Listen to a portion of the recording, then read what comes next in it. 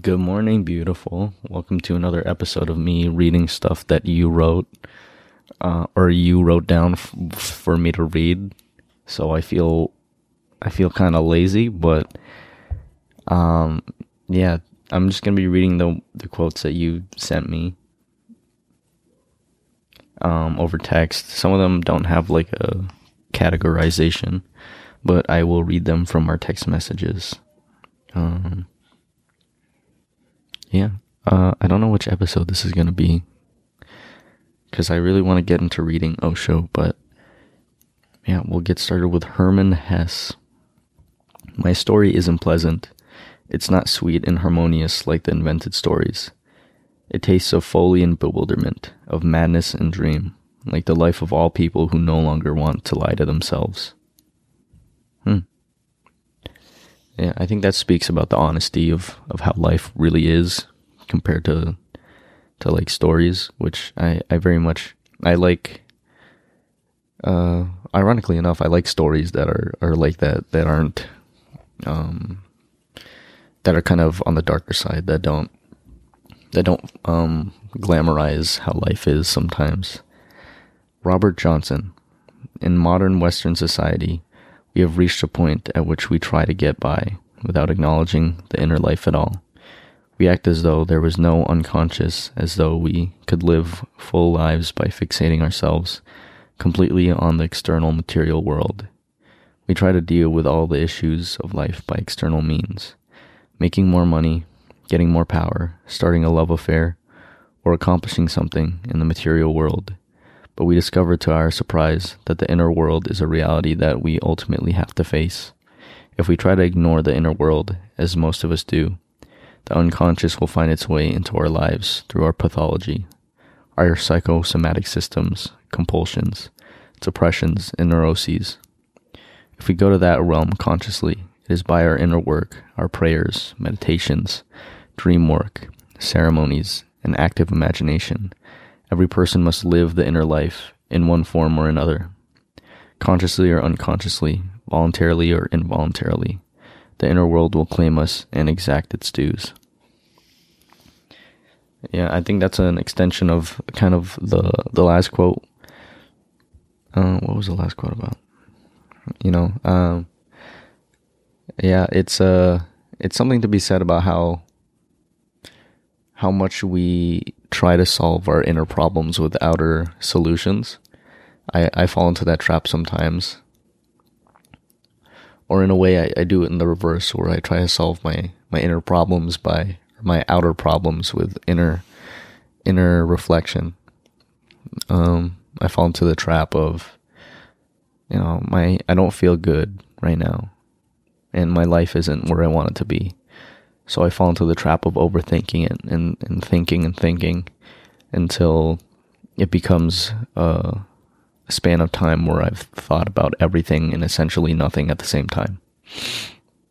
And yeah, then people, including me, have fallen into the reverse trap where I have things in me and trauma and demons like everyone else.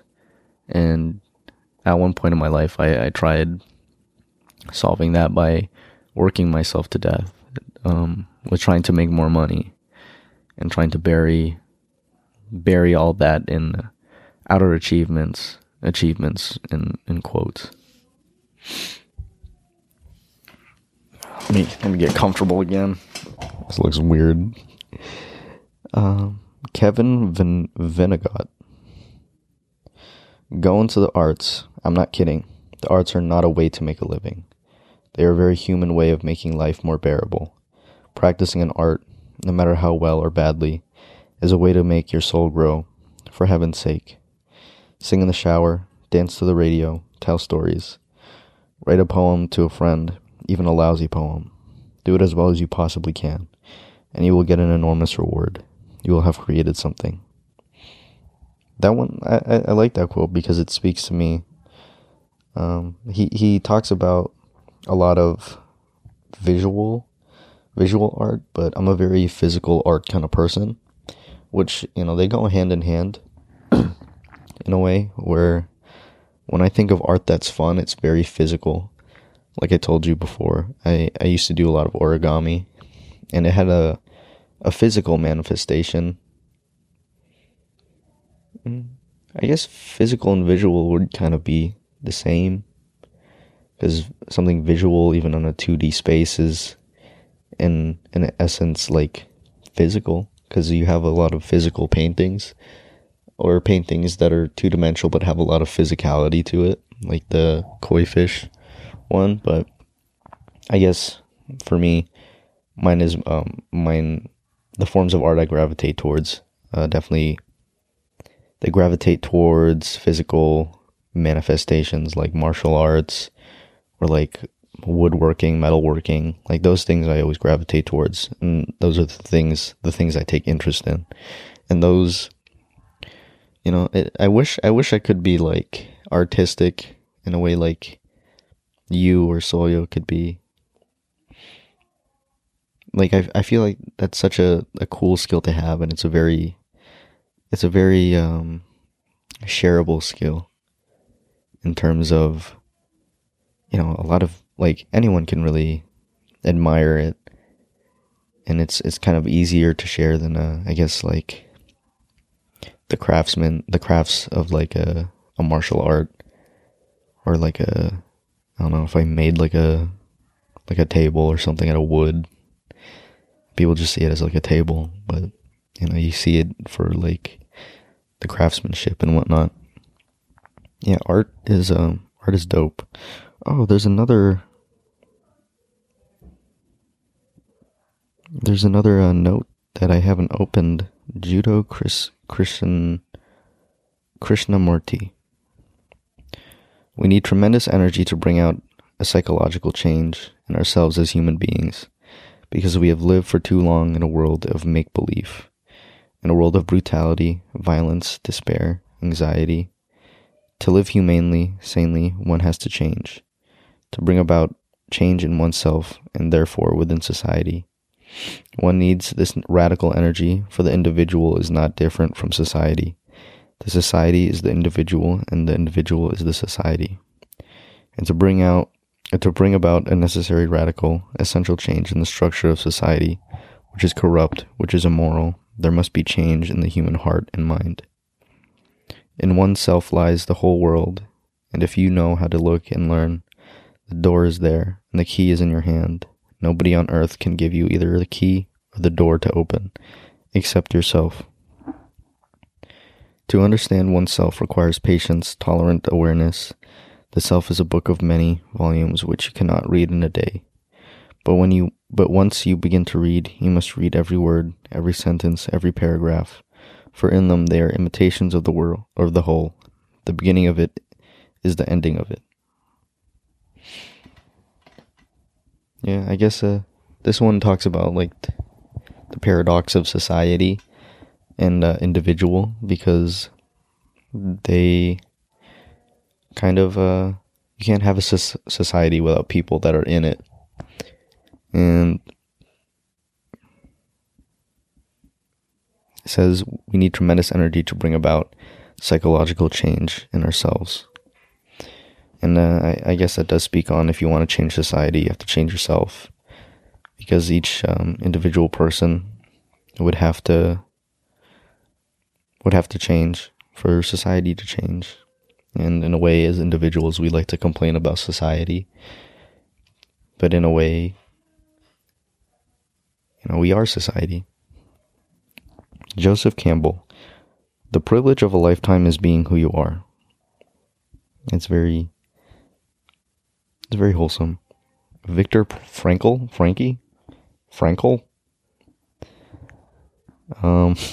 Frankl. Love goes very far beyond the physical person of the beloved. It finds its deepest meaning in his spiritual being, his inner self. Whether or not he is actually present, whether or not he is still alive at all, ceases somehow to be of importance. It's a love quote. Good love quote. God is consciousness, not the creator, but the very source of creation itself. It is not some separate, superior, and condemning entity. that most religious institutions claim. By believing that God is something exterior from yourself, you separate yourself from the source and immediately become a limiting being. It is a force, a divine energy, a frequency that exists within you and everybody. Salman Rushdie. Go for broke. Always try to do too much. Dispense with safety nets. Take a deep breath before you begin talking. Aim for the stars, keep grinning, be bloody-minded, argue with the world, and never forget that writing is as close as we get to keeping hold on the thousands and one things. Childhood, certainties, cities, doubts, dreams, instants, phrases parents loves that go on slipping like sand through our fingers. Yeah. That one to me speaks on how fleeting life can be and how living too safe of a life or a life where you don't take risks is very... That in a way is risky because you risk wasting it. John Lennon. You have to do it yourself. That's what the great masters and mistresses have been saying ever since time began. They can point the way, leave signposts and little instructions in various books that are now called holy and worshipped for the cover of the book and not for what it says. But the instructions are all there for all to see. Have always been and always be. Always will be. It speaks more about doing it for yourself. I'm a strong, independent woman. I heard you say that one time when your dad asked you to lift something off the hood. Namaste. I honor the place in you where the entire universe resides. The honor of place of love, of light, of truth, of peace. I honor the place where, if you're in the place in you, and I am in that place in me, there's only one of us. I wonder where... I did see this one diagram of where people hold certain emotions. And I think the love emotion... Love is much more than an emotion, but it says that they felt it the most in their chest and in their mind. Mostly in their cheeks, their face. And I thought that was cool.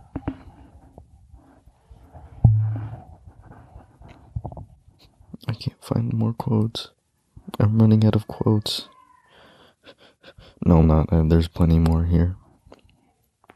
Dag Hammer Scold. There's a bunch of foreign characters in the last name of this, but I'm not even going to try to figure out what they mean, so I'm going to just say Hammer Scold. Our work for peace must begin within the private world of each one of us. To build for a man a world without fear, we must be without fear. To build a world of justice, we must be just.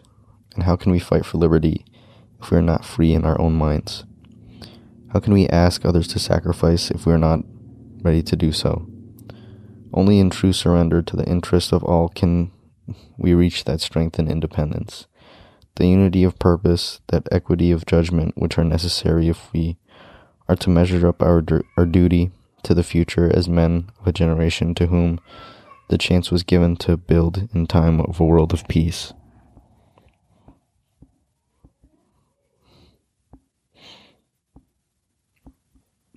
Yeah, that makes sense.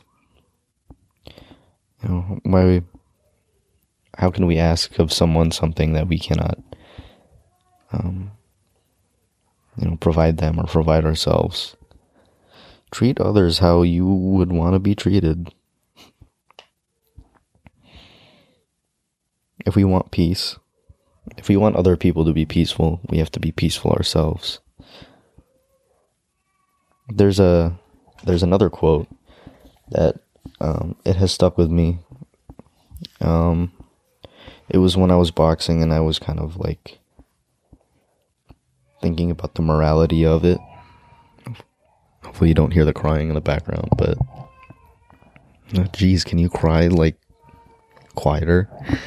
But a person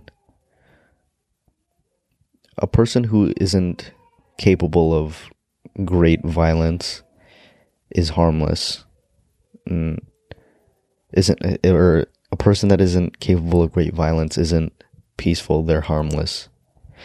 And I always thought about that, and I kind of would use that to justify me learning how to be a person of great violence. You know, I might be wrong, I might be right, I don't know, but I feel more comfortable knowing that I'm capable of certain things. Do you hear the baby crying?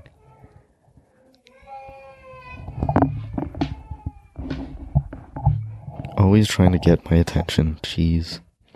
What a dork. John Burroughs. To find the universal elements enough. To find the air and the water exhilarating. To be refreshed by a morning walk or an evening saunter. To be thrilled by the stars at night.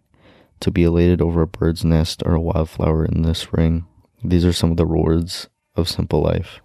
As I get older, I do realize I observe more things that are beautiful to me, that are simple. When I was younger, it was the same way, where I would see things. I would go outside and I would watch like a trail of ants and be like amazed. And be like, whoa, that's so many fucking ants. What are they doing? They're always there. And there's so many of them. And how do they know how to line up? How do they know how to make ant hills and stuff like that? And, you know, I'd make origami and be like, whoa, how do people find out how to fold things in a way that look like other things? Like, that's insane. And then eventually, as you get older, your threshold for stimuli gets so high that nothing impresses you anymore. And then you overload your brain to a point where nothing excites you. So you kind of got to detox your brain. You got to dial it back and stop filling your head. You're, using up all your mind's bandwidth and just like overwhelming it. So you're able to appreciate the simple things again. And that's why I've removed so many or with the bandwidth that I have with my mind, I'm very picky with it. I used to be so eager to distract myself, to not want to be in the present moment, to not be in the physical moment that I'm in, because I didn't like what it was. But then I've kind of reversed that way of thinking to where I want to underwhelm myself as much as possible. So I appreciate every little thing. And, every little thing is amazing to me. Like people building houses, or even like, a kid's game, spending time with my nephew and or with Gabriel and seeing him discover things for the first time. Like those things are really, I really love those things. And I think it's because I've put in the work to make it. So I appreciate those things again, like how it should be. I don't think the human mind was built for such an overload of information at one time. I think we're meant to experience things a certain way. Not a certain way. I think we're meant to experience things in a way where you can actually interpret them. And you can lead a life where you can make choices based off of your interpretations.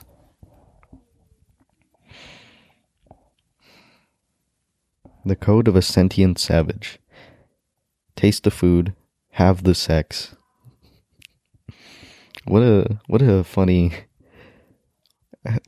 phrase. Have the sex. Meditate, masturbate, eat the mushrooms, fast for a week, write poetry, get high and tell jokes, fight when you have to, walk away when you can, love hard, fail hard, get hard. No, that's not part of it. Tell the truth. Forgive always. That's pretty dope. I hearted that one message because I thought it was pretty out there. Stall? You know what? I should talk about that one. Eat the mushrooms, and then masturbate? Is this like do I have to do this in In that order? Taste the food, have the sex.